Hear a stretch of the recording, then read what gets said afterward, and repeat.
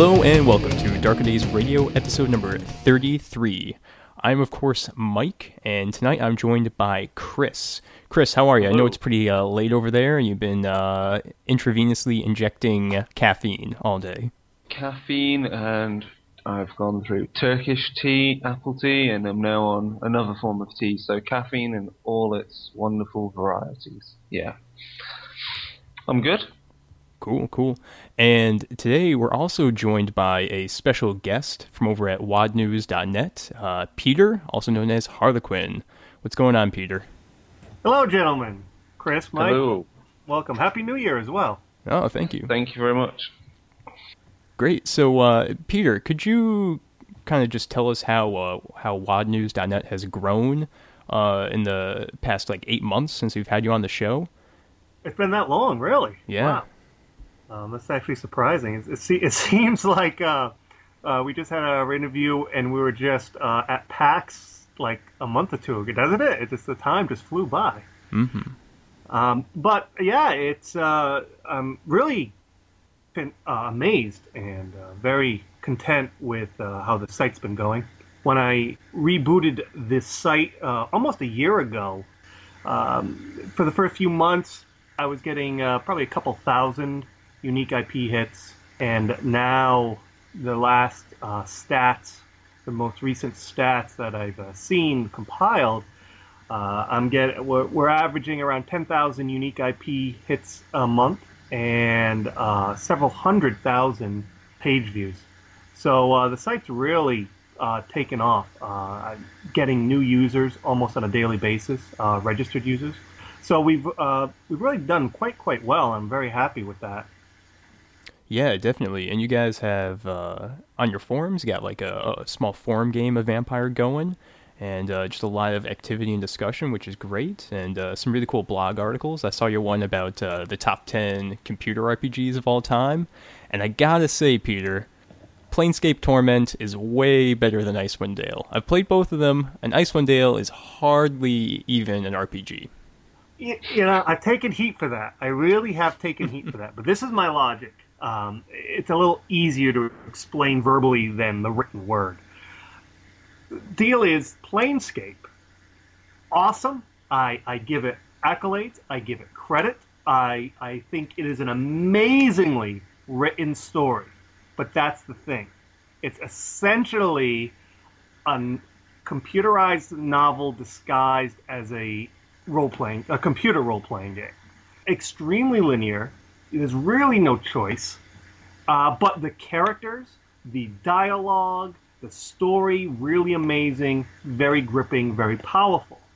So to me, Planescape is a computer novel, an excellently written and executed computer novel, but more of a computer novel than, in my opinion, a role-playing game, a computer role-playing game in this format, where when I think of a role-playing game, I think of not only a game that I can take a position in, take a character in, but a game that there's some choices and consequence, and it's an open world to some level, and I can explore a bit, and there's these kind of elements. And in this case, it really isn't. It's a very linear game that doesn't really have much choice or consequence. And so that was my decision to give it an honorable mention rather than put it on the top 10 list. Now, as for Icewind Dale, and I've taken a lot of heat for this, I'm going to say I think Icewind Dale transcended its initial goals, and that's the reason I put it on there. Because originally it was supposed to be just a very simple hack and slash D&D dungeon crawl. And that's really what it was supposed to be. It was a very quickly pumped out Infinity Engine dungeon crawl. However, I thought the story, I thought the characters, I thought the voice acting, it really transcended that. And in the end, is it still a dungeon crawl? Yes, but it is an extremely well dungeon crawl. And I'll tell you, when playing through it, I really felt like I was playing one of those old Redbox D&D modules. You know, it was very well thought out, very interesting, story with some interesting characters, interesting NPCs. As I said, some very well done voice acting. Now, is the story should it win any Oscars? No, but I really felt that the bar that it was set at to be, it exceeded in spades, and that's why I put it on the list. All right, that's good reasoning, and I accept your chart. I'm just looking at the list. I'm kind of glad to see that Mass Effect didn't make it. I have real issues with Mass Effect because it bores the crap out of me as a game. Because one of my issues with RPG type console or PC RPG games are those that set your character up to be something. So in the case of Mass Effect, this kind of secret agent, kind of galaxy trotting, gun-toting special ops guy, yet they set you off on doing what are essentially messenger jobs and doing small favours. So I'm glad that didn't make it on your top 10. My big beef with it was that just like it wasn't very fun. Like there was all these side missions that were all the same, just like go to the planet, find the base, shoot the guys in it. I mean, the core story was pretty interesting, but yeah, it was pretty tedious, I'd say. I kind of liked the kind of scouting systems and kind of doing all that. It felt fun in that sense that you could feel like you were discovering things, but then when you went down onto the planets, all it was shoot up the pirates, and it's kind of like I think Mass Effect, and I think I've been talking to David Hill on Google Plus about this. I mentioned that it maybe has a better kind of blueprint to make a very good kind of like Star Trek game, where you can't go about shooting people because you're the goddamn Federation. That's not what you do. Whereas Mass Effect tells you, oh, you're a special ops guy, and yet you can't just. The guy that should be giving you information is going, oh, well, I need you to go deliver this. It's like, no, I'm going to pull the gun on you, but I don't have the option to do that. Yeah. Seems to me that BioWare games are, again, this might go back to my my stance where really BioWare is a shell of its former self. It seems as time progresses, their quote-unquote CRPGs are becoming more and more bland and less and less innovation and less dynamic and less consequence and action and so on and so forth. It seems like that it's becoming just a process now. And this have to do with EA essentially pulling the strings at this point. Because, I mean, one BioWare game which I have fond memories of is, of course, Knights of the Old Republic, which there were consequences throughout that for what you were doing, but it felt right, and it set up your character, and you felt like you were playing your character as you should, rather than being told you're meant to do things, but then removing those choices from you and not really playing up to the expectations of it. So, yeah, I have issues with BioWare then. Well, I wrote a blog about a year or so ago now, and I just said, essentially, I made the comparison of BioWare and, ironically speaking of Star Trek, the Star Trek board, where I looked at EA as a collective, and I said basically BioWare's been assimilated. And you can like it or not, you can throw rotten vegetables at me for saying it, just saying it out loud, but the bottom line is that is the reality of the situation. They are never going to make another Baldur's Gate or another Star Wars Old Republic. We are never, ever going to see an in-depth, detailed, story like that, computer role-playing game ever from BioWare like that again. It's very sad. It's very unfortunate, but that's just the way it is. And again, I've taken a lot of heat for that stance, but now a year later, people are actually starting to see the realization of that situation. Oh man, I just beat Baldur's Gate 2 days ago. Yeah, it was awesome. Anyway, that was one hell of an introduction, Peter. You've definitely established your street cred once again. And with that, let's move on over to the mailbag segment. We got one email this week, or last couple weeks, from Kevin, and he gave us this nice little write-up about how to use the Lost from Changeling the Lost with other supernatural splats. And he was basically recommending to us that we look into not exactly crossovers, but combining these different supernatural types, how they can interact in a segment in a future show. And that's great. Maybe we'll look into doing that as a Darkling, or maybe a full segment in the future. Yeah, I think there's a lot to do with that. I mean, I've messed around with that to some extent in like Vampire and also in Changeling. So I've had like in my Changeling Chronicle, I had a Quashelim from Promethean turn up, and had obviously a Promethean in the game.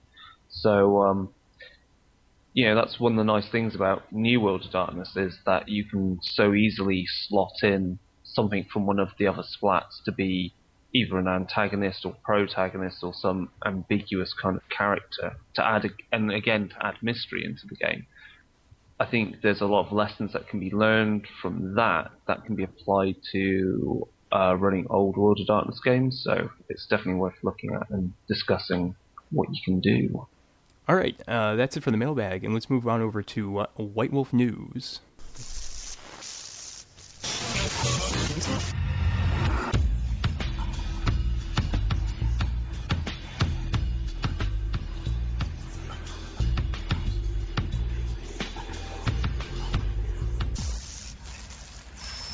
All right, so there's one thing that's not in the show notes here that I was kind of debating, like, whether or not I should mention.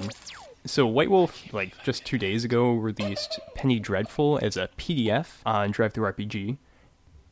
This is originally back in, like, 2004. It was a serialized novel on the White Wolf website, and they released it for free.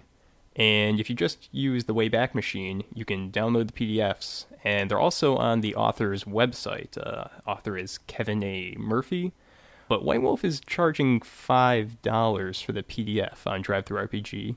So I sent him a tweet. Maybe I should send him an email, just being like, "Hey, what's the deal, guys?" So I really want to give people a heads up about that.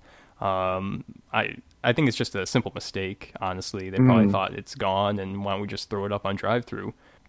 Can you get it on demand through DriveThru then? No. The same thing? Yeah. I don't think it's going to be POD, simply because it has red text, and it's got like a kind of yellowish parchment background, so that's not really conducive unless you do a color copy. And then that's a 400-page color novel, which is pretty ridiculous. I don't know, we'll see. If it is going to be POD, then I guess that's cool. I'm fine with that. But it's just something I want to like bring to people's attention, just so they know. Yeah. We've got a few new releases as well. Most recently, we've got Goblin Markets for Changeling the Lost. That's on print on demand as well. And of course, we have Strange Dead Love, which we interviewed Philomena Young about, and I've read through that, so I have some highlights to pick out on that one in a bit. What else is there, Mike? Nothing that I can think of. There might be some new POD stuff. I think I saw like Rage Across Egypt when I checked last. I don't know. They're chugging along basically. And I think that's really it for White Wolf News, to be honest. It's only been a couple weeks, and we've had the holidays, so not much going on over there. And with that, let's move on over to the Secret Frequency. It's under the stairs.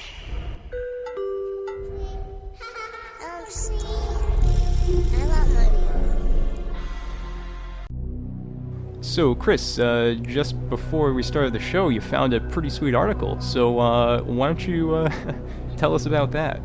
Okay, this is a interesting story that occurred around about Christmas, and it's about reports of the sighting of the legendary Oily Man, a monster that terrorizes Malaysia.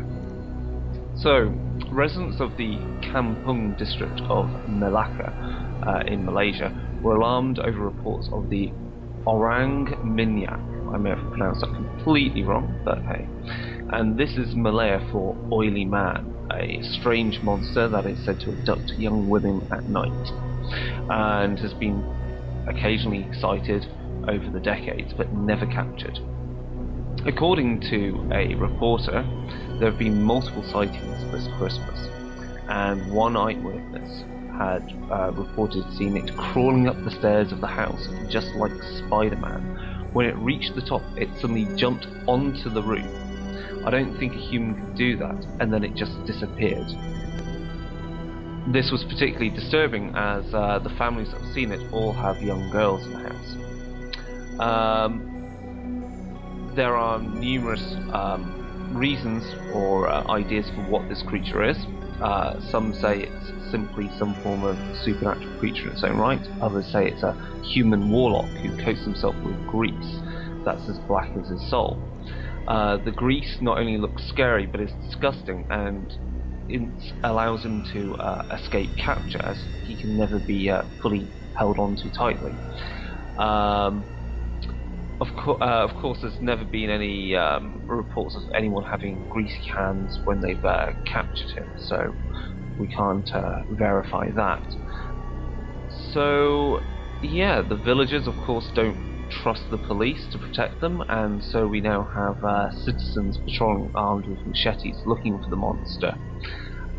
The Orang Minyak is also one of many similar mythical creatures in the region. There is the Orang Ekor, which is the tailed man, a race of men and women who have tails. The Orang Gadang, the big man, or 10-foot tall beast with long hair, so a yeti-like creature. And the Orang Bati, which is the flying man, a creature that stands about 5 feet tall with black leathery wings, and allegedly makes its home in dormant volcanoes. That's what the Oily Man has been up to recently. He's been scaring people and possibly looking for young women to be his victims. On a final note, according to Michael Newton in his Encyclopedia of Cryptozoology, a global guide, the Orang Minyak is an aggressive unknown hominid or primate reported in the peninsula of Malaysia. Natures in the region claim that this large hairy biped attacks rural villages by night and carries off young women. So it already is known about quite well in cryptozoology books, and of course there are now people out on the streets with machetes trying to hunt down this strange creature. So yeah, what do you think, Mike? What's your initial thoughts on how you would use this in a World of Darkness game? That's a good question. Well, when it's talking about young girls, that gets me thinking about, like, kinfolk of werewolves, and, how something may be targeting them. And then, of course, there's the old standby of Changeling the Lost. I mean, if it's something, true fae whisking off, children, then bam. Yeah. There you go with that. It's a pretty simple one to go with. It fits in totally, as again, for Changeling the Lost, one of the Darklings, which one is it? Tunnel Grub. It kind of fits with that idea because they can slip through things. Of course, you could go with. I'm trying to think. It's a classic La Sombra from Vampire the Masquerade. The whole thing when the guy said it was kind of like just like Spider-Man, it immediately made me think that actually that's the wrong character to reference from Spider-Man. It's actually more like Carnage. But I would say, of course, for Mage the Awakening, it kind of fits with the idea of making use of the Death Arcana and manipulating shadows. If you want to go down the Promethean line, it's either one of the Centimani, it could even be a Pandoran, or of course you could go down the route of something more like maybe an Uglin, or maybe a Tammuz, or Promethean kind of fits that idea. Right. Or of course, if you want to go for the most easy one to apply, it's a spirit-ridden. Someone tainted by shadows, death, oil, or it's a Magath of some combination of spirits that involves oil, of course. If you again keeping with the werewolf route, then it could be a creature that's been born out of the pollution of nearby rivers. Peter, any ideas? Well, you guys really, wow, you pretty much covered everything. I was actually thinking, I was actually in Mike's boat right before he spoke. I was thinking, he and I were on the same page. I was definitely thinking, as soon as you mentioned that, I was thinking a conflict with one of the outlying were clans of my city, the proverbial city I'd be playing in the setting, and them having a conflict with one of these entities that spills over from the suburbs to the urban areas, and then the local kindred magistrates, whether it's a Kami or Sabat or whatever the case may be, whoever's really in charge of the city, independents, whatnot, have to kind of step in, and then it becomes kind of a three-way conflict. That was my initial thoughts. Yeah, the other thing I was thinking is, what is the point of the grease? Like, actually, I think it brings it up in the article. Like, grease would just make it tougher for like the person to break in and grab these people. So it's pretty strange and just off, basically. Of course, if you really want to break it down to its most basic, keep it as a cryptid. I mean, if you really want to throw your players a curveball, go with a cryptid. So if a player out there is trying to be really kind of wily and like, oh my vampire is of course a researcher of the paranormal and so forth and knows everything about anything that I might come across in the game setting, if you're using everything from various different books, then hell, just keep it as a cryptid, and that way they know jack shit about it. That's just because I'm mean. It's also a good way, as Chris was kind of, I think where he was going with that, was to dealing with metagamers. You know, these people who have every rule, every stat, every NPC memorized. You throw the antagonist of the Chronicle as something that isn't in the book, something you've completely made up, then that, there's kind of no way for them to metagame that. Well, yeah, that's exactly, I think, the key thing there is of using cryptids, and I think we discussed last week with the last show anyway, about the science of evil. Is the whole idea that you can inject into your games monsters whose origins really are tied to none of the splats at all, or anything to do with spirits or anything to do with ghosts, and your mage that has spheres or arcana coming out of his ass cannot do anything really directly to it because they don't really know what they're dealing with. And that, again, just makes the world seem stranger, weirder, scarier. And, it's always good just to freshen up the games by doing that. I think this is something, again, we might touch upon when we look at, do some kind of a flashback to, like, a particular set of books, in particular Predators from Werewolf, is that some of those books are really useful. And again, like, oh, of course, what else could this creature be? It could be an intruder from the abyss, or if you want to use the creatures out of the back of Second Sight, which is, again, kind of more Cthulhuid type entities. Again, so you're putting scary things into the game which aren't tied to any of the particular splats. Very cool. Yeah. Alright, I think that's it for the Secret Frequency. So, from there, let's move on over to the, I guess we'll call it the WAD News segment. Alright, so we've got Peter here tonight, and he went to the Grand Masquerade. We didn't. So, Peter, could you just give us some of your basic, gut reactions to that entire event, and some of the, cool highlights that you saw? Okay, well, let me just say, and this is the most important thing, and I think Chris here will appreciate and respect this. New Orleans is awesome because you can walk down the street with your plastic cup of strawberry daiquiri. That is just pretty awesome. And I got to be honest, I was drunk for about half the time.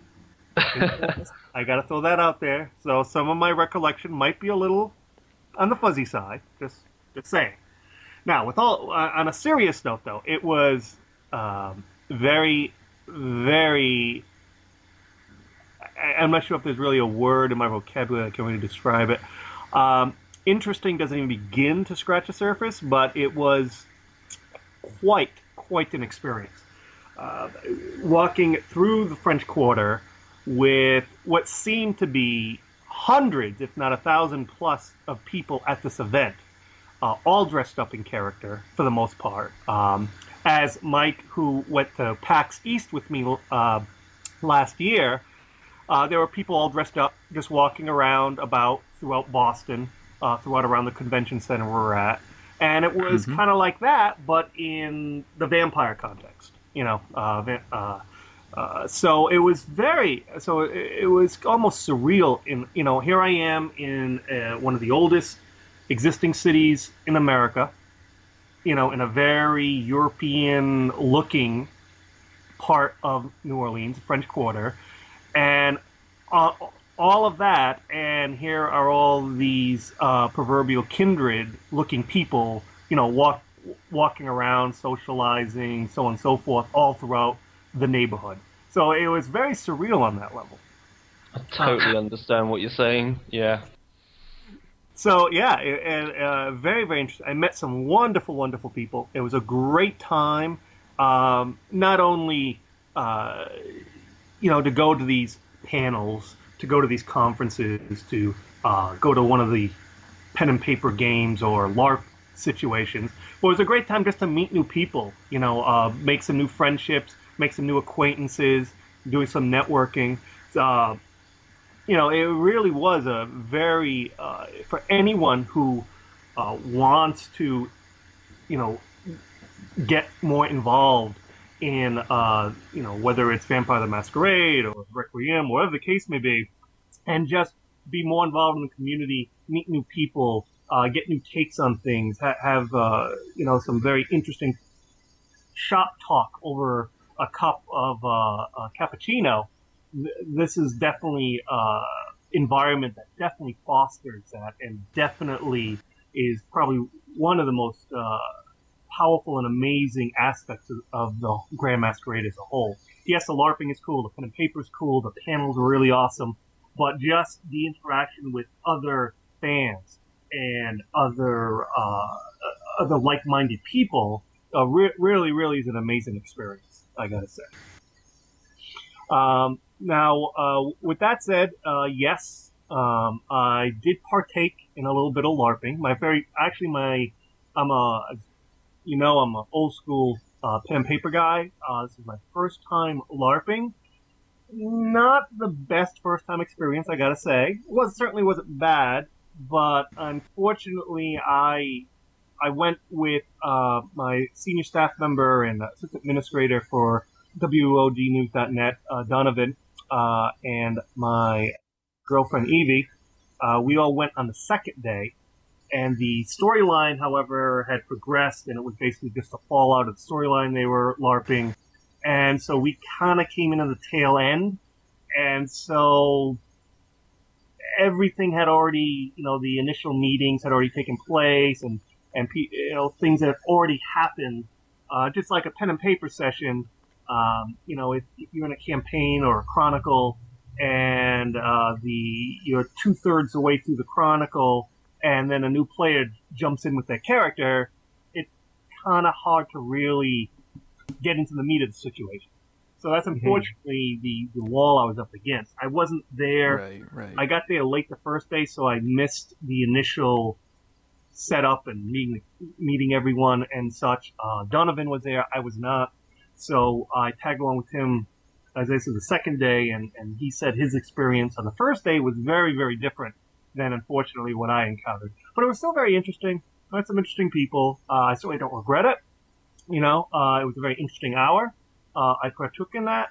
But one thing I will say to anyone who wants to get into LARPing, who hasn't done it much, is it seems from this experience certainly told me it's very, very, very critical to, as I said, just like with a pen and paper session, to really get the full experience, you really gotta start out. It's not something you can just jump into in the middle of an existing storyline or existing chronicle or whatnot, because just like with the pen and paper session, you really missed out a lot, and everyone's has secluded themselves in their own little cliques by that point, and so it's really hard to work your way in there.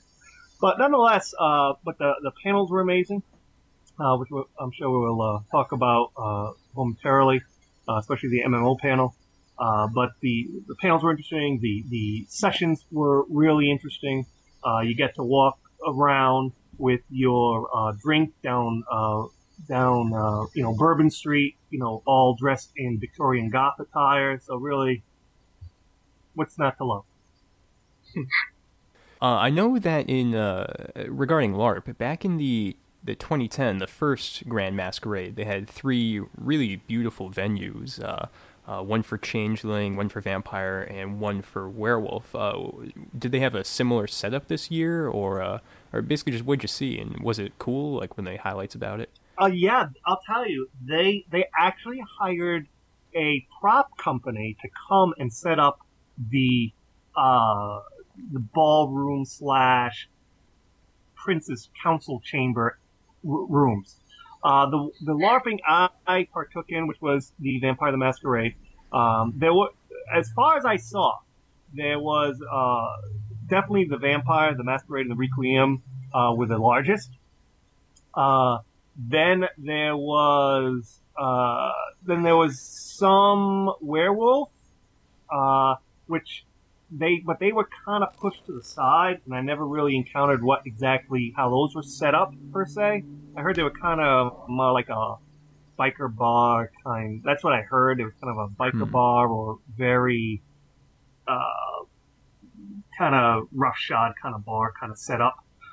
Where the vampire rooms, there were 3 main ones.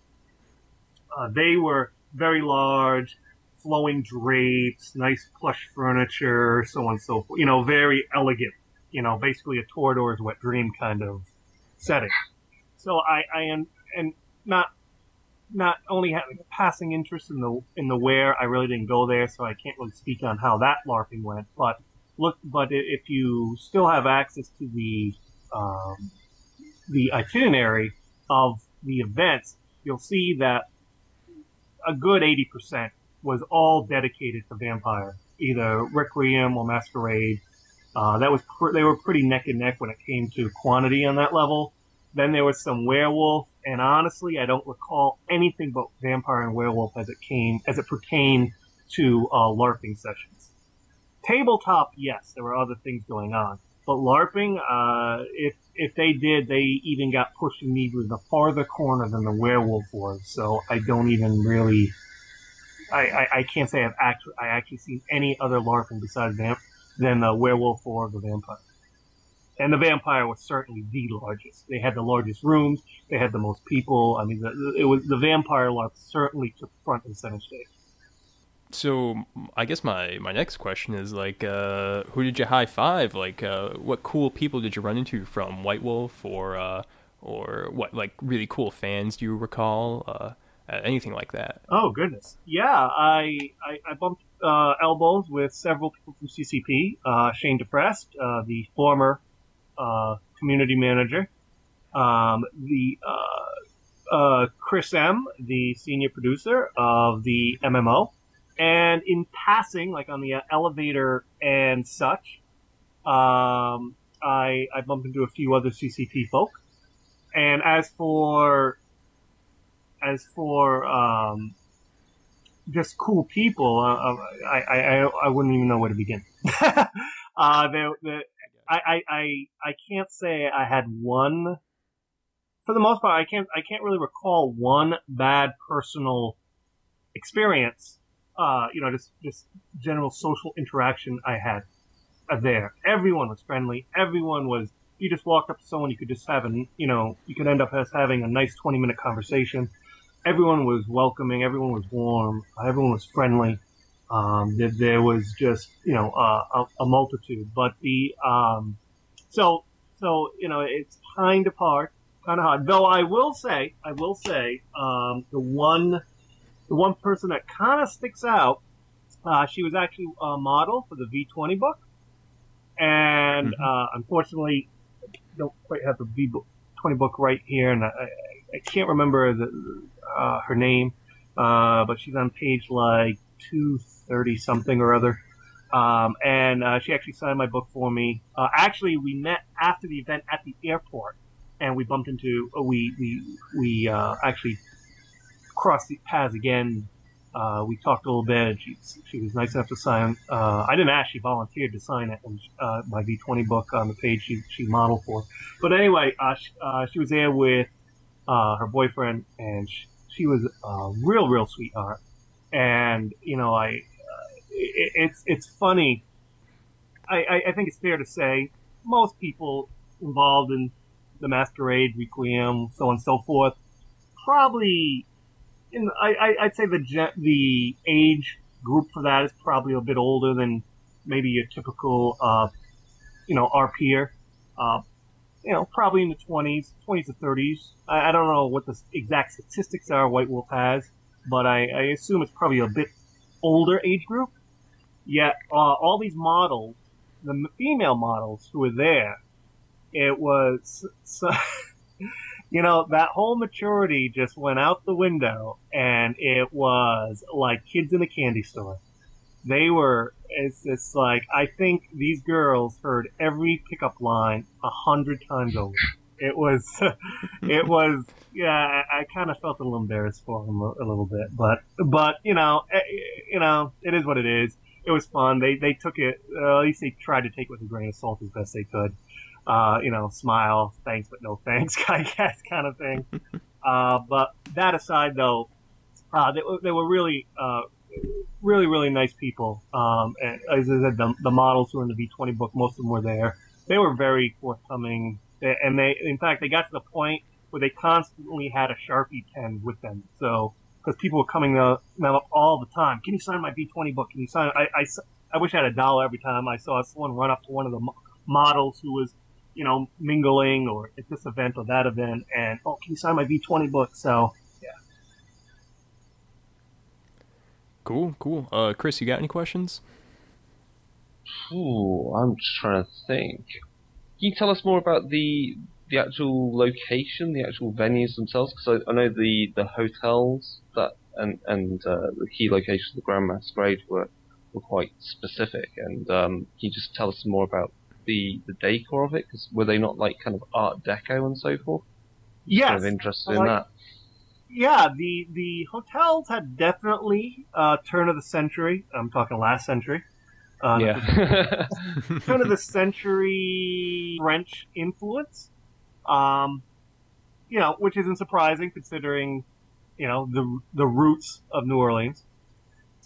So even though the hotels weren't quite that old, they definitely had that ambiance. Though a lot of the city is quite old. Some of the buildings, are 100, 200 years, a couple hundred years old.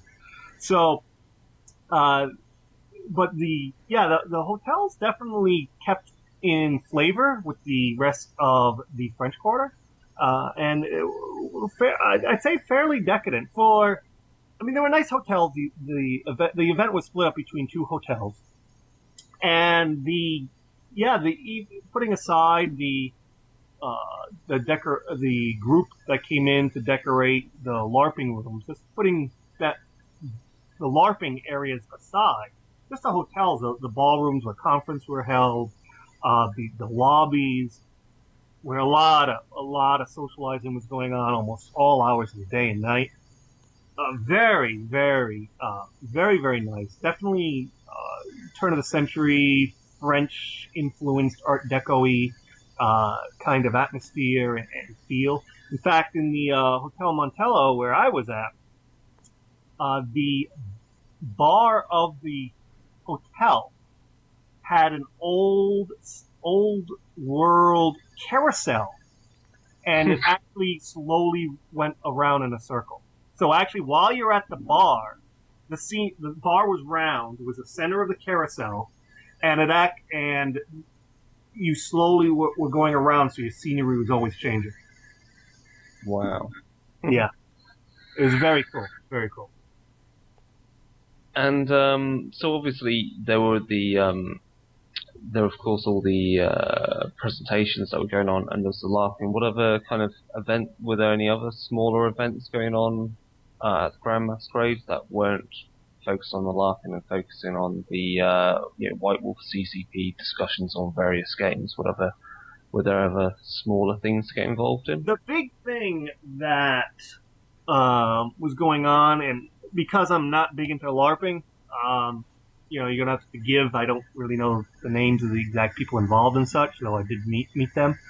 The big thing that was going on is CCP, aka White Wolf, was giving the reins of what's a big LARPing, the Camarilla. They signing that because legally they legally took it over because Camarilla trademark, and I guess before White Wolf got taken over by CCP, White Wolf legally went after the LARPing group because they called themselves the Camarilla, which they considered their property, and the judge ruled in favor of White Wolf, so they legally took ownership of that LARPing group. Fast forward, CCP buys them out. CCP's like, this is one of the, one of the PR situations they totally hit a grand slam with. If they did this more often, they probably wouldn't have gotten in the position they did last year. They said, you know what, we are a gaming company. We are a pen and paper company. We are not a LARPing company. Yes. So they actually, through, I guess, over the past few years, worked on giving the Camarilla, they're making an independent entity again, no longer owned by White Wolf / CCP. And the legal document was actually signed at a ceremony there at the Grand Masquerade, where the Camarilla is now, once again, an independent entity run by essentially like a elected board of directors. Cool. And the other big thing going on at the Grand Masquerade was, of course, talking about the MMO and really, finally giving us some facts about it and all that. So, I guess, Peter, do you want to, kind of, since this is your territory, discuss some of the big announcements that they made? Yeah. A lot. They really went quite specific. It was, let me just say, technically, the conference was billed at the MMO conference. There was only one, and it was billed as, tell us, what do you want in the MMO? It was essentially just people going to the microphone and saying, telling Chris, who was there, the senior producer of CCP, of the MMO, who works for CCP, and just the original concept was just go there and say, I'd really like this to be in the game, and this is why. And that was really the initial setup of the roundtable. It very, very quickly devolved into, how is this going to work in the game? Is this in the game? That kind of thing. It turned into more a Q&A than it did a request session, which it was originally billed at. So with all that said, and Chris just kind of went with it, and things he couldn't talk about, he just said, I really can't talk about that right now, but the questions he could answer, he did, and this is how all this information came to be.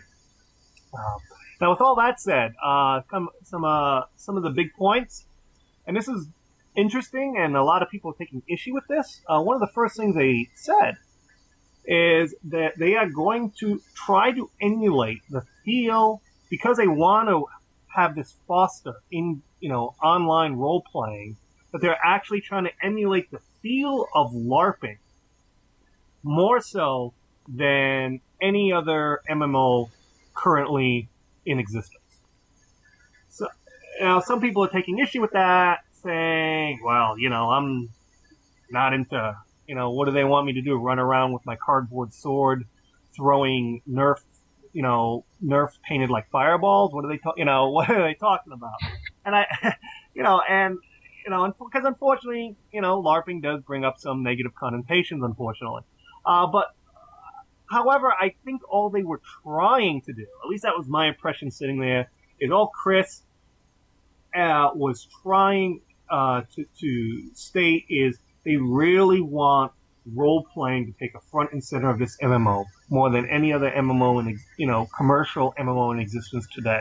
And I think that's all he was trying to say is they're trying to emulate the LARPing because they want you to feel, they want you to care for your character, they want you to be invested in your character, and they want you to care about your character, and I think that's really what they were trying to say. And I'm not trying to put words in his mouth. Maybe I could be totally wrong, and if so, I'm sure it'll come out. But that was my impression of what he meant by that comment. Yeah, I think.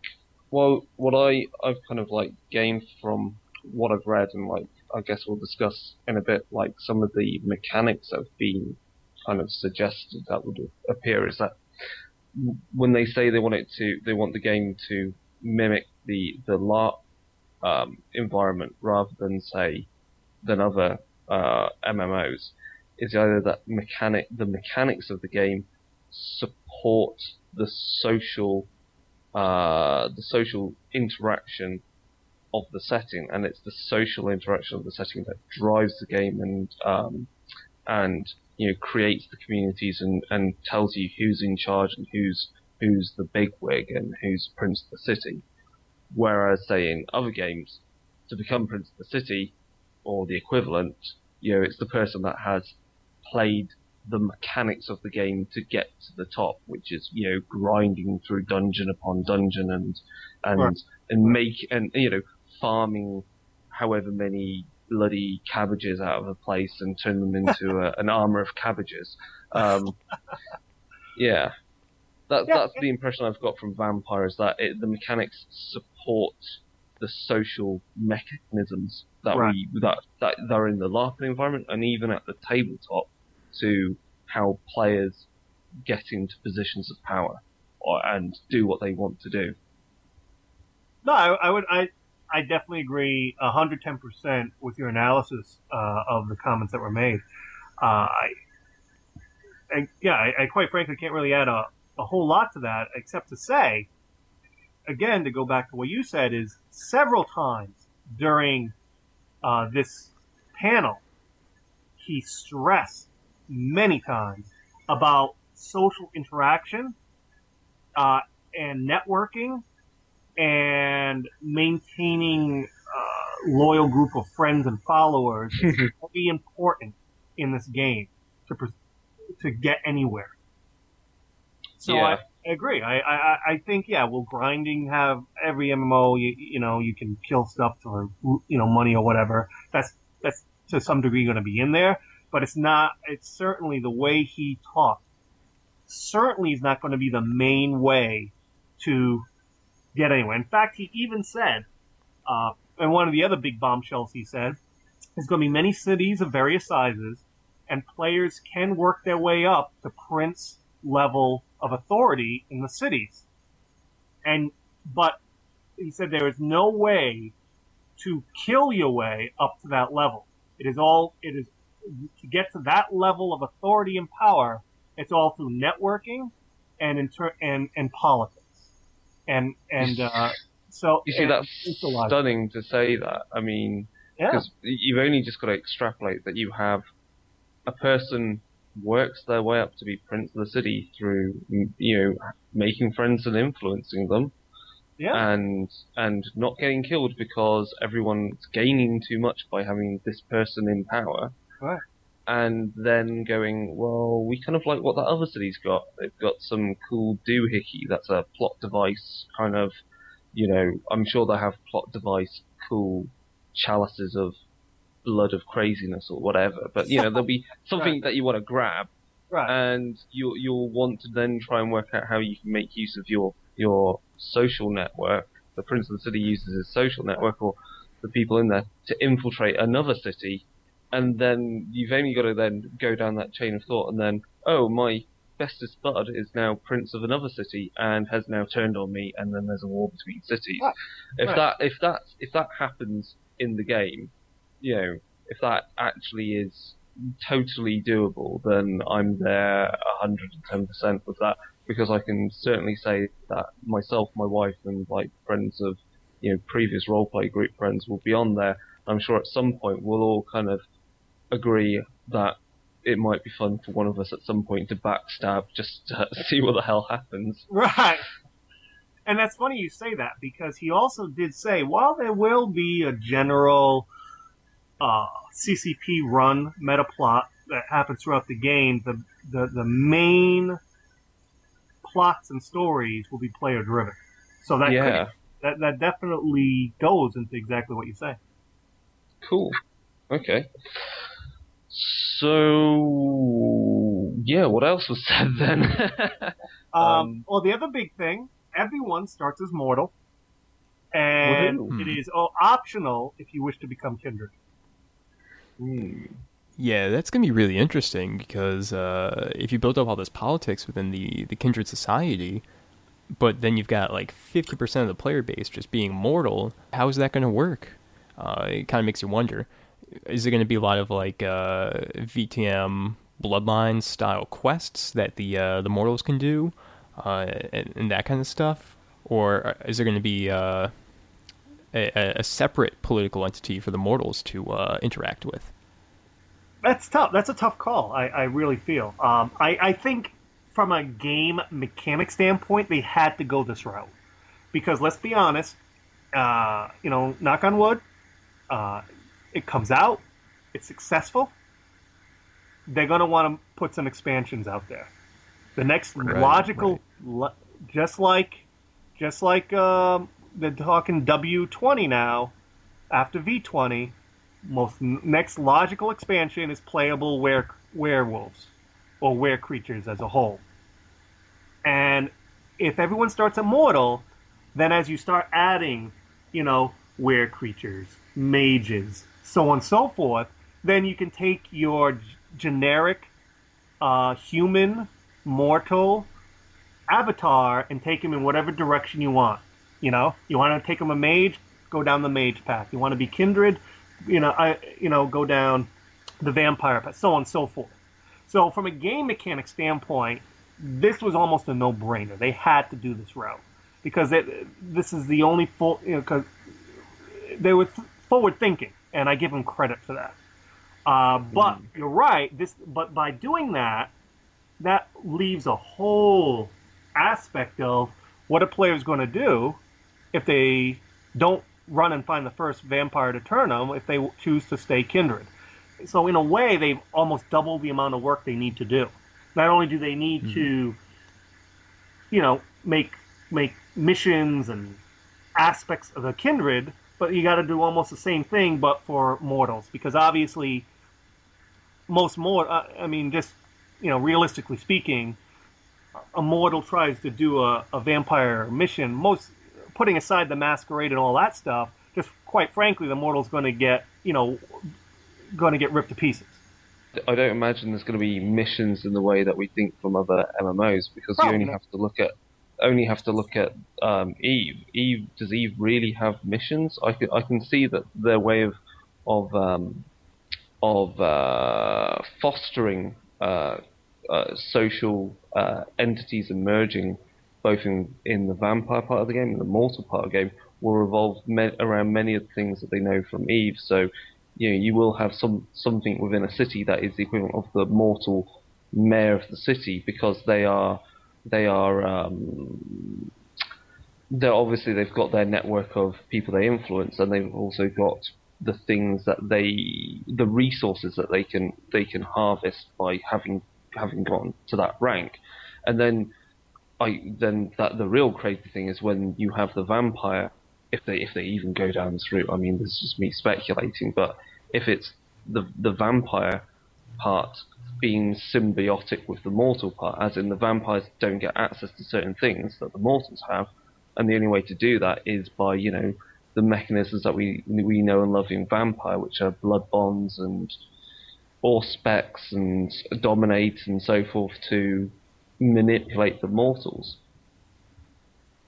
That'd be really interesting if you could do that. If they go down that route, that'd be amazing. But again, this is just me chucking ideas Maybe. out.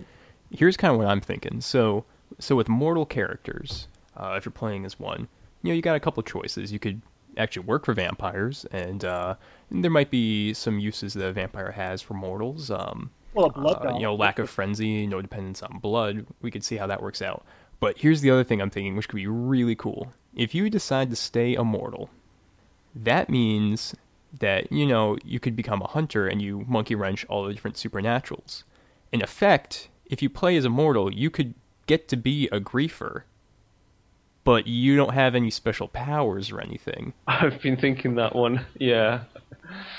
That could be pretty interesting, and just to see how that works out, because it's like you give that option to people, but they don't get any of the special benefits, which kind of balances it out.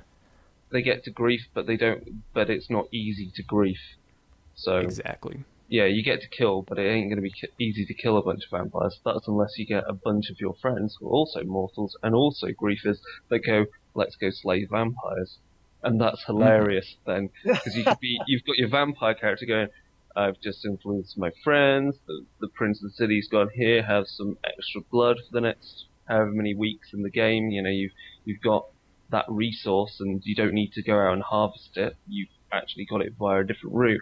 And you go, everything's good, it's a lovely night out, the moon is shining, the blood is running, and then, 10 mortals turn up and go, hey buddy, you're a vampire, and we know so because we've watched you for however many weeks, and we know you've got a lot of stuff we can grab, let's kill you, and be like, shit, where are my friends now? And if that, again, it's one of those things, if they can replicate that, then, a bunch of mortals jumping a vampire, because they've done their research on who they want to jump, then shit, that'll be amazing. It will. And they've kind of implied that there will be, quote-unquote, classes, for lack of a better term, for mortals. So I'd be shocked if they, a vampire hunter or whatnot, kind of equivalent path isn't available to the mortal avatars. I'd be very shocked. It would be really nice if they put in the mortal avatars some sort of hedge wizardry, because that'd be really nice to have that in there as a way of, if they could get magic into the system for mortals in a limited way, because then that's obviously the perfect playground to just begin to go, well, there's the thing ready for mage when that ever happens. But that would be also kind of cool to do. But anyway.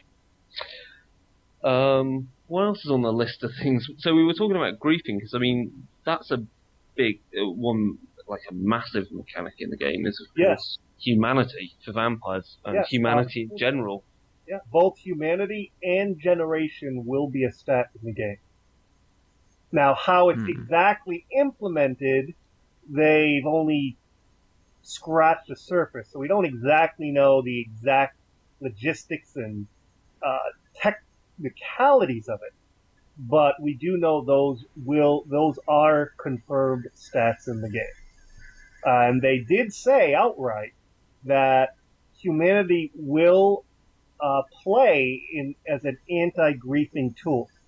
And one of the examples is if Bob logs in and starts griefing another player, there's a mechanic that he's going to lose humanity, and if his humanity goes down enough, then he will be attackable asylum enough.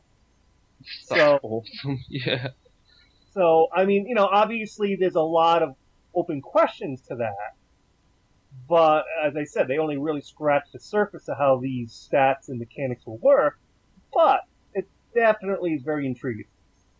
Yeah, the implications of that is really big, because again, if you want to go out griefing and you want to do something that's useful for your character, that involves you losing humanity because it involves pissing off other players, that's the time when you want to have your friends about you, because suddenly you're an open target, because everyone can then attack you. You need people that have got who can defend you as well. So again, that all reinforces the idea that the social network is, runs with these mechanics feeding back into it, into how people then further interact. I hope, as a prince of the city, though, you'll be allowed to call blood hunts on people. Of course, if you do it too much, your humanity will go down. Yeah, I imagine there's going. He didn't. No one, as far as I recall, or any of my notes, no one really talked about blood hunts really like directly. So and I don't recall them saying. I don't have any notes or ever recall reading or hearing them say anything about that. So, but one has to assume if you've achieved that level of authority in one of the cities in the game world, there has to be some kind of blood hunt mechanic. I'd be very shocked if it wasn't. Like you said, I'm sure there'll be limitations and stipulations and such, but that aside, if not, then obviously, that'd just be way out of whack for a prince, and a prince would just have way too much, send a blood hunt to anyone who, any person who looks at him the wrong way, But yeah, it's definitely interesting. I'd be very, very shocked if there wasn't some sort of blood hunt mechanic. Speaking of mechanics, one other thing that saddens some people, there will be no day-night cycle. It will be persistently nighttime in the game world. And getting back to blood hunts and such, they also said that no one will always be 100% safe, no matter where you are. Now, how that exactly works, and for example, a safe zone, a Elysium, whatever, asylum, or whatever the case may be, who knows? But they basically said no one will always be 100% safe.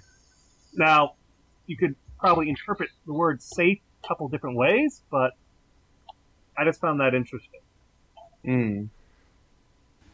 Yeah, it kind of makes me wonder how they're going to implement that exactly. Just running it over in my head, you of course have like physical attacks, but you also have to kind of wonder about how, if there's going to be social attacks or social combat in this, or if they're all just going to leave it up to text-based discussions in the game. Yeah, there's different, because obviously, as you say, there are different ways of attacking someone. I mean, there's the physical sense, and you may well be in Elysium, but going back to the idea of people playing Mortals forming bands of hunters, are they going to be would a bunch of hunters, if they did the appropriate actions within the game that allowed them to do it, would they be able to gate crash a gathering of vampires in Elysium and go, aha, suckers, and take out people?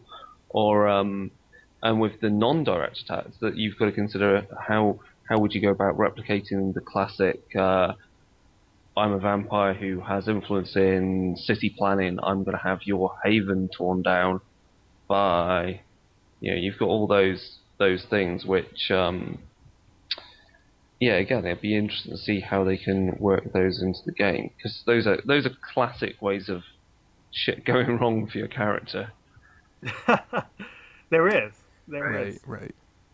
Yeah, and that's the other cool thing, Chris. They're going to actually have havens in the game that your character can get.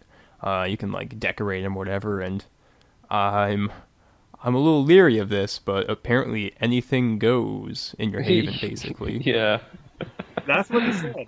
Because someone asked him, it was concerned, and I think justifiably so, that they didn't want this to become like the Second Life vampire shards, where sometimes you have a naked goth avatar with a 10 times size of the avatar's penis running around, or just crazy, obviously immersion breaking situations. And Chris responded, said that while there will be nudity in the game and avatars can get nude, that will be limited to public areas, implying, I guess, maybe you can't get the impression, of course this is just me guesstimating, but My impression is that means you can't strip down more to than your bra and panties or boxers or whatever the case may be. Hmm. That's kind of the impression I got. But he said in Havens, anything goes, which means to me there, nudity, whatever is it's all fun and games. So that was the impression I was left when he talked about Havens. Yeah, speaking of which, so if you're playing as Immortals and you want to grief a vampire in an alley, just get one of your buddies to strip down and streak down Main Street and attract all the police away. It's going to be a huge tactic. That you see, that would be interesting. Of course, going back to the whole mortal being represented in the game and forming their societies. I mean, will you have players be able to take up jobs as police officers? I mean, and getting your police officer gets reports whenever a person nearby, a mortal nearby, gets hurt, maimed, fed upon, and you'll have the chance to go along and deal with whatever's there. Again, the opportunities that you could get through some of these social groups that can be built within the game would be it'd be great to see. I'd love, because again, it'd be great to see a bunch of mortal, to be a bunch of mortals. You've got a group of players that have formed the police force within that city, and then slowly to see them totally corrupted by the bunch of vampires because they want power over the police force. Right. Maybe. What I think you're probably going to have happen with occupations is that since you don't have the day-night cycle, characters just get to select their occupation, and that affects their resource stat. Yeah. Or something like that. Speaking of stats, Chris also did say that the in-game character sheet is very similar to the Vampire the Masquerade V20 character sheet. So he didn't say it was identical or exact. He said it's very. I believe that if I recall, his exact quote was very similar. So I think we are going to see a pretty decent translation of the pen and paper stats and to the MMO. Yeah, I believe it, because the Bloodlines video game basically used the Vampire Masquerade character sheet. So. Right. Very successfully, I might add. Indeed, yeah.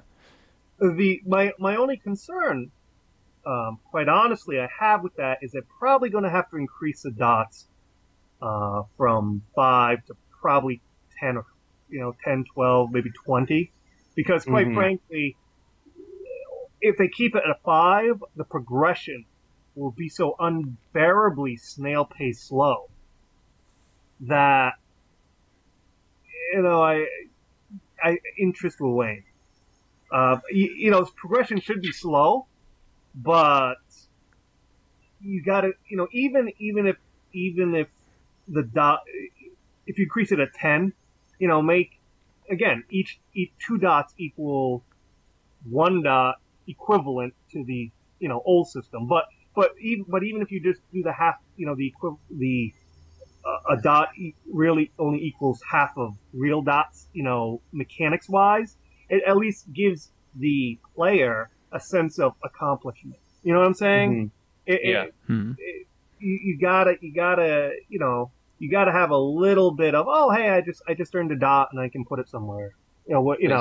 Because if you have so few and far, because with only 5 in stats and skills, the dots are going to be so few and far. Either it's one of two things.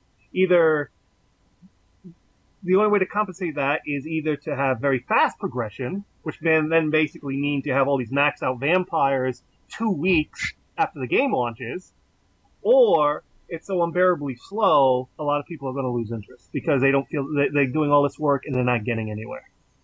But then, I mean, it depends.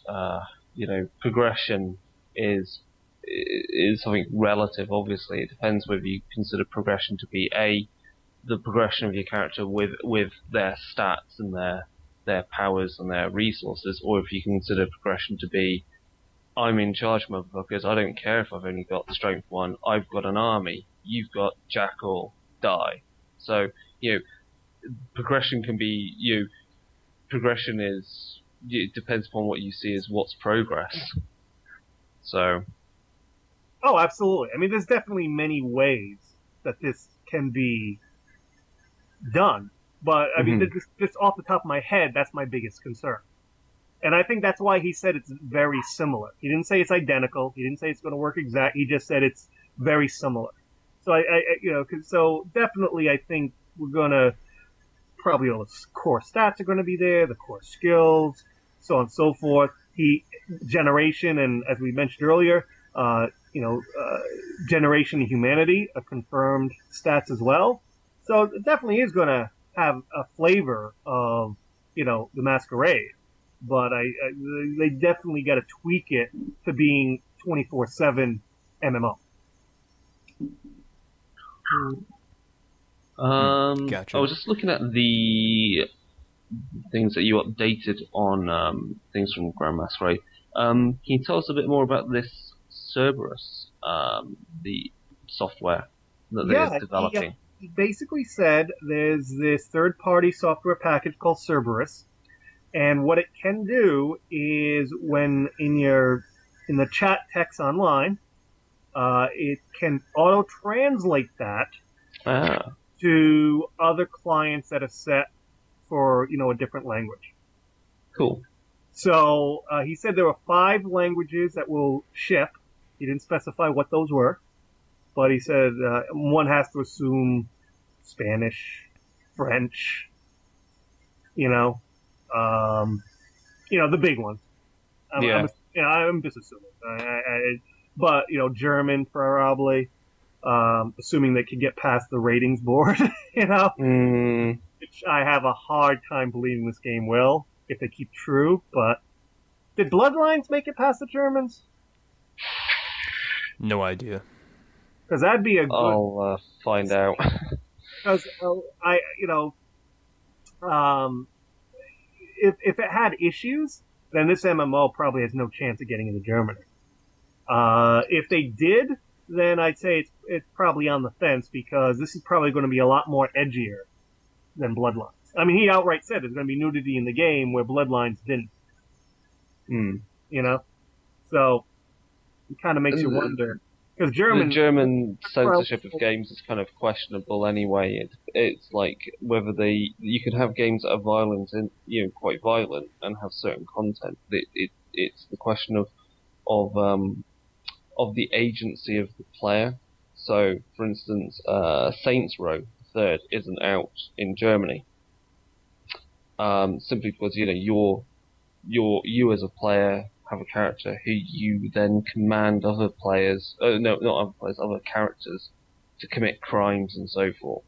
So, whereas, you can quite happily play Assassin's Creed over here, where you do the same thing, but it's historical violence, and obviously you're not a criminal. So, I think Vampire may not have a problem because of the fact that it is more, even though it is maybe has adult themes, it's grounded in fantasy. Right. I see. Australia's getting almost as bad as Germany, though, aren't they? I've been hearing a lot that they have this board that's really coming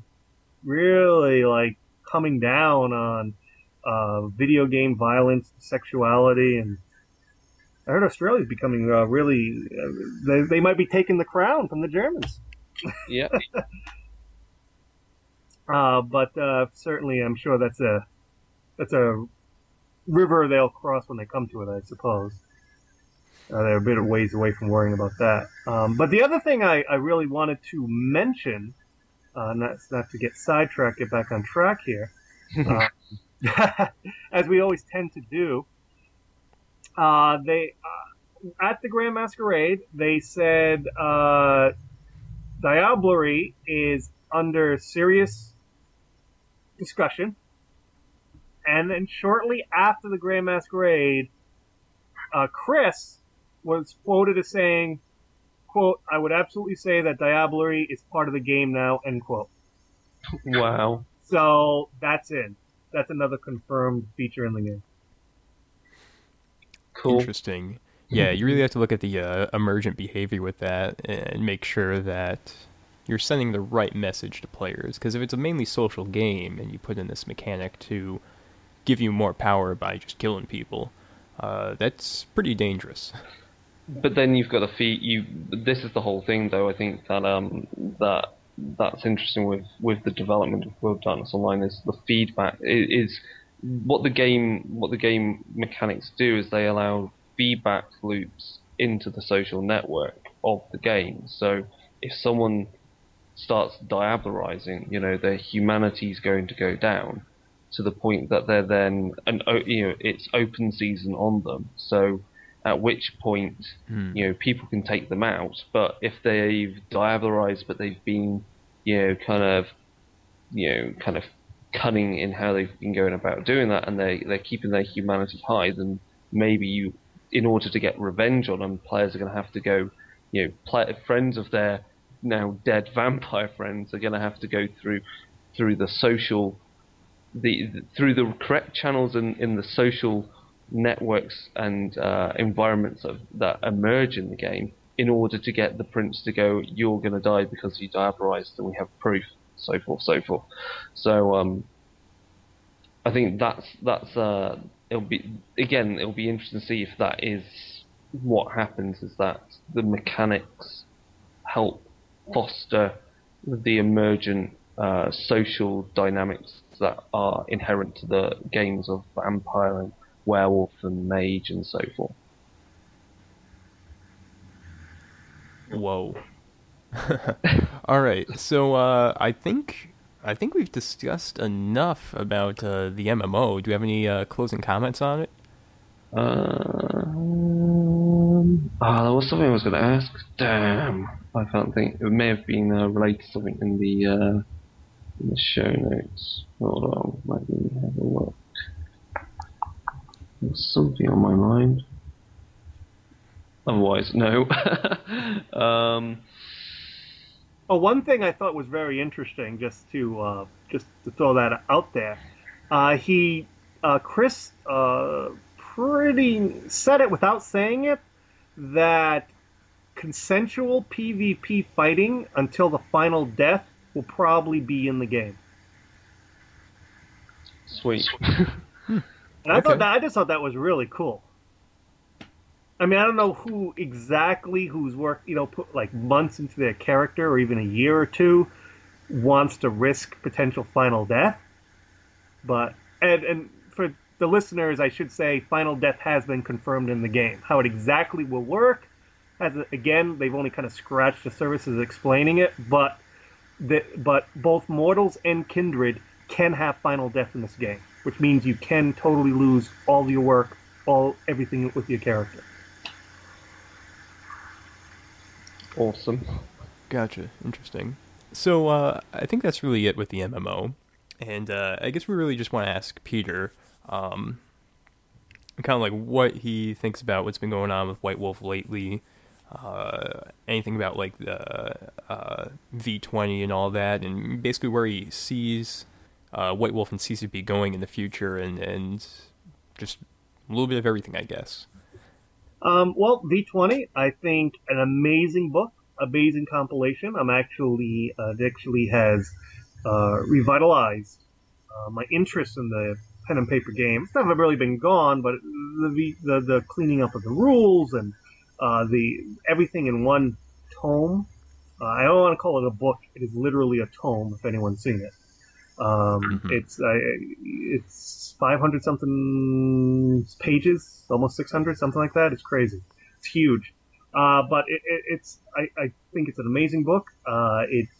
I'm starting a new pen and paper game with it, and I definitely see this really bringing in, or at least assisting with another generation of hopefully young people interested in role playing to get into the vampire, because I really do see it as a great doorway, a great step, especially with it on print on demand. I know there's still some issues with that. I've heard back and forth. I don't have to worry about it, but I know there's still some issues with print on demand with it. But it is, but you can buy the PDF version.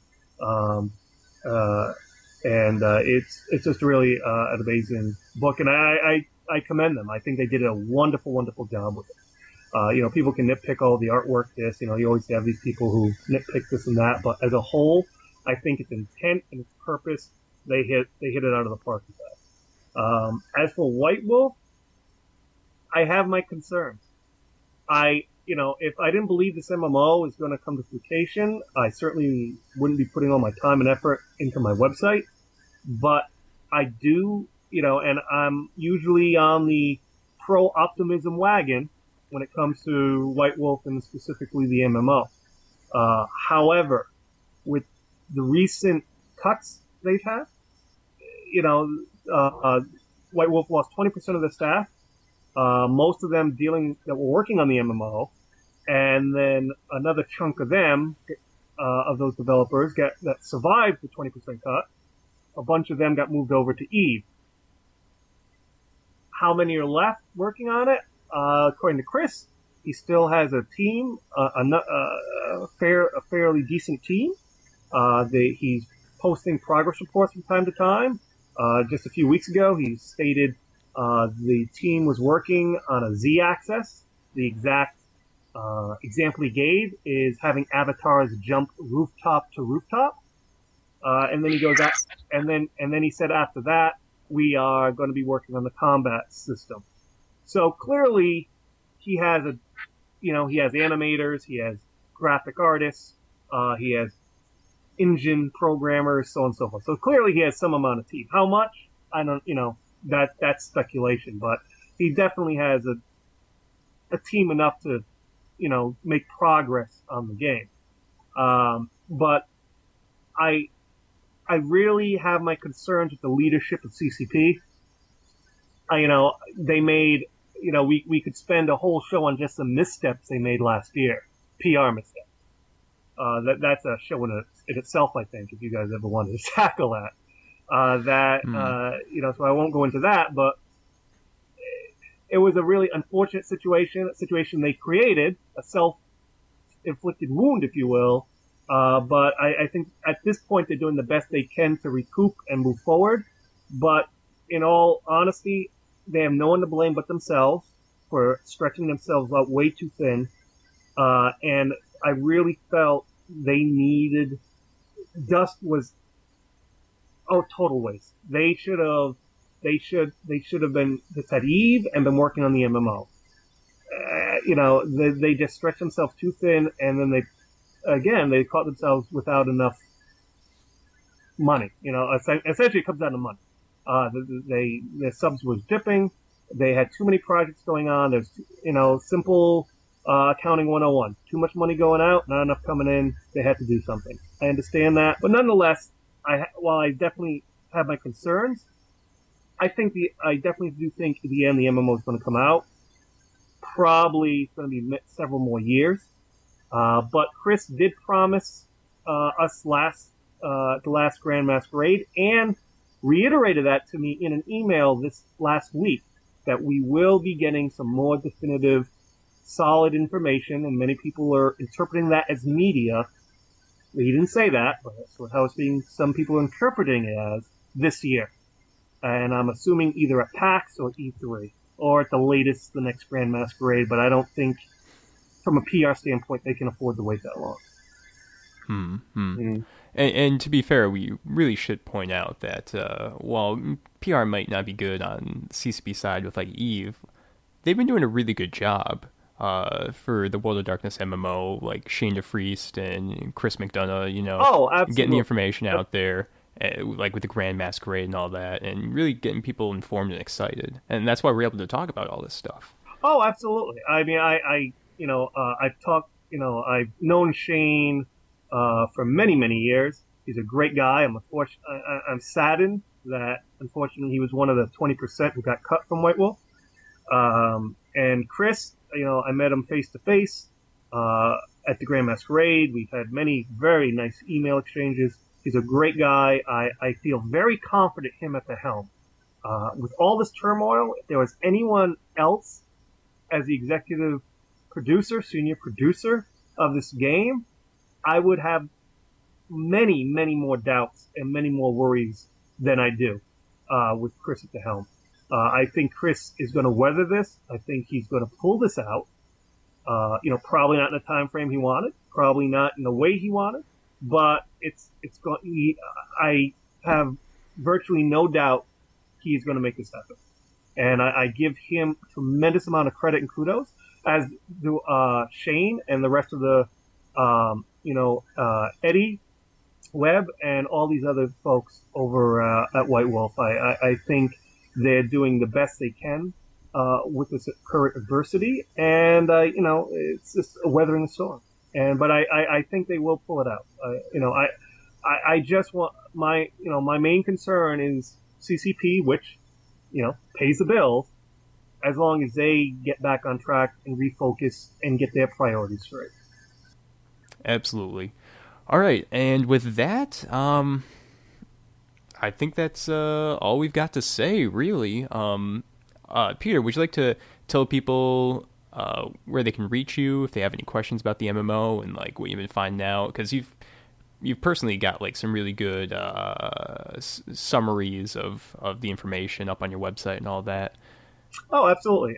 You can go to my website, World of Darkness News, at wodnews.net.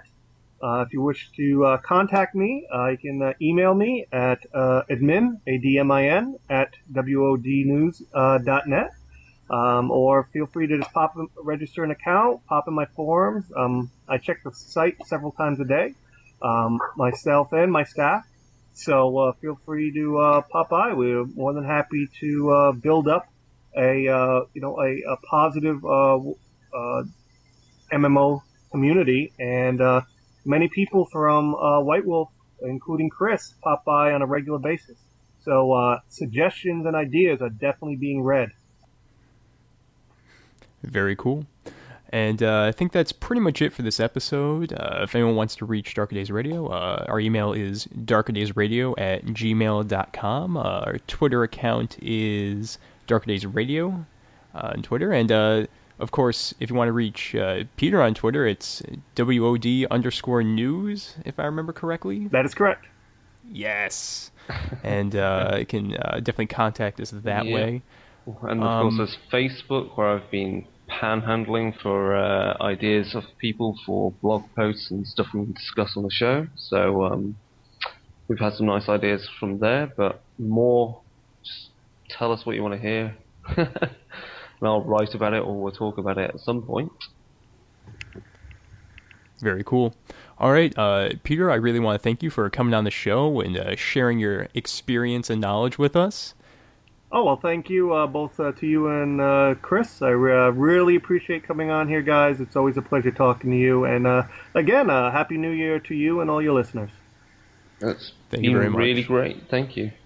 And Chris, I want to thank you for staying up until 4 in the morning, I believe. Yeah.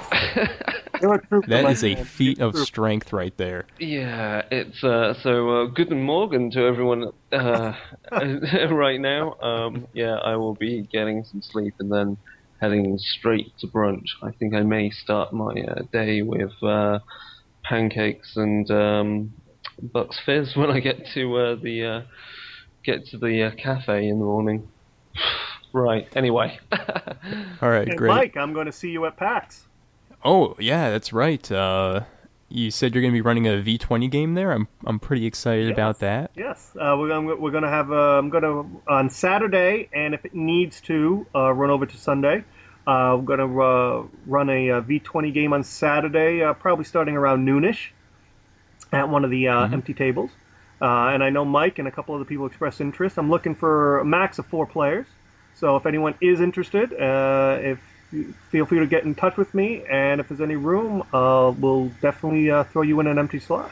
And also, Mike and I, aka Lost Heretic, will be video blogging from the floor just like we did last year. So I'm really looking forward to that, because it was many people really responded positively to our previews on the floor at PAX East. So I'm definitely looking forward to doing some more blogging with you this time around, Mike.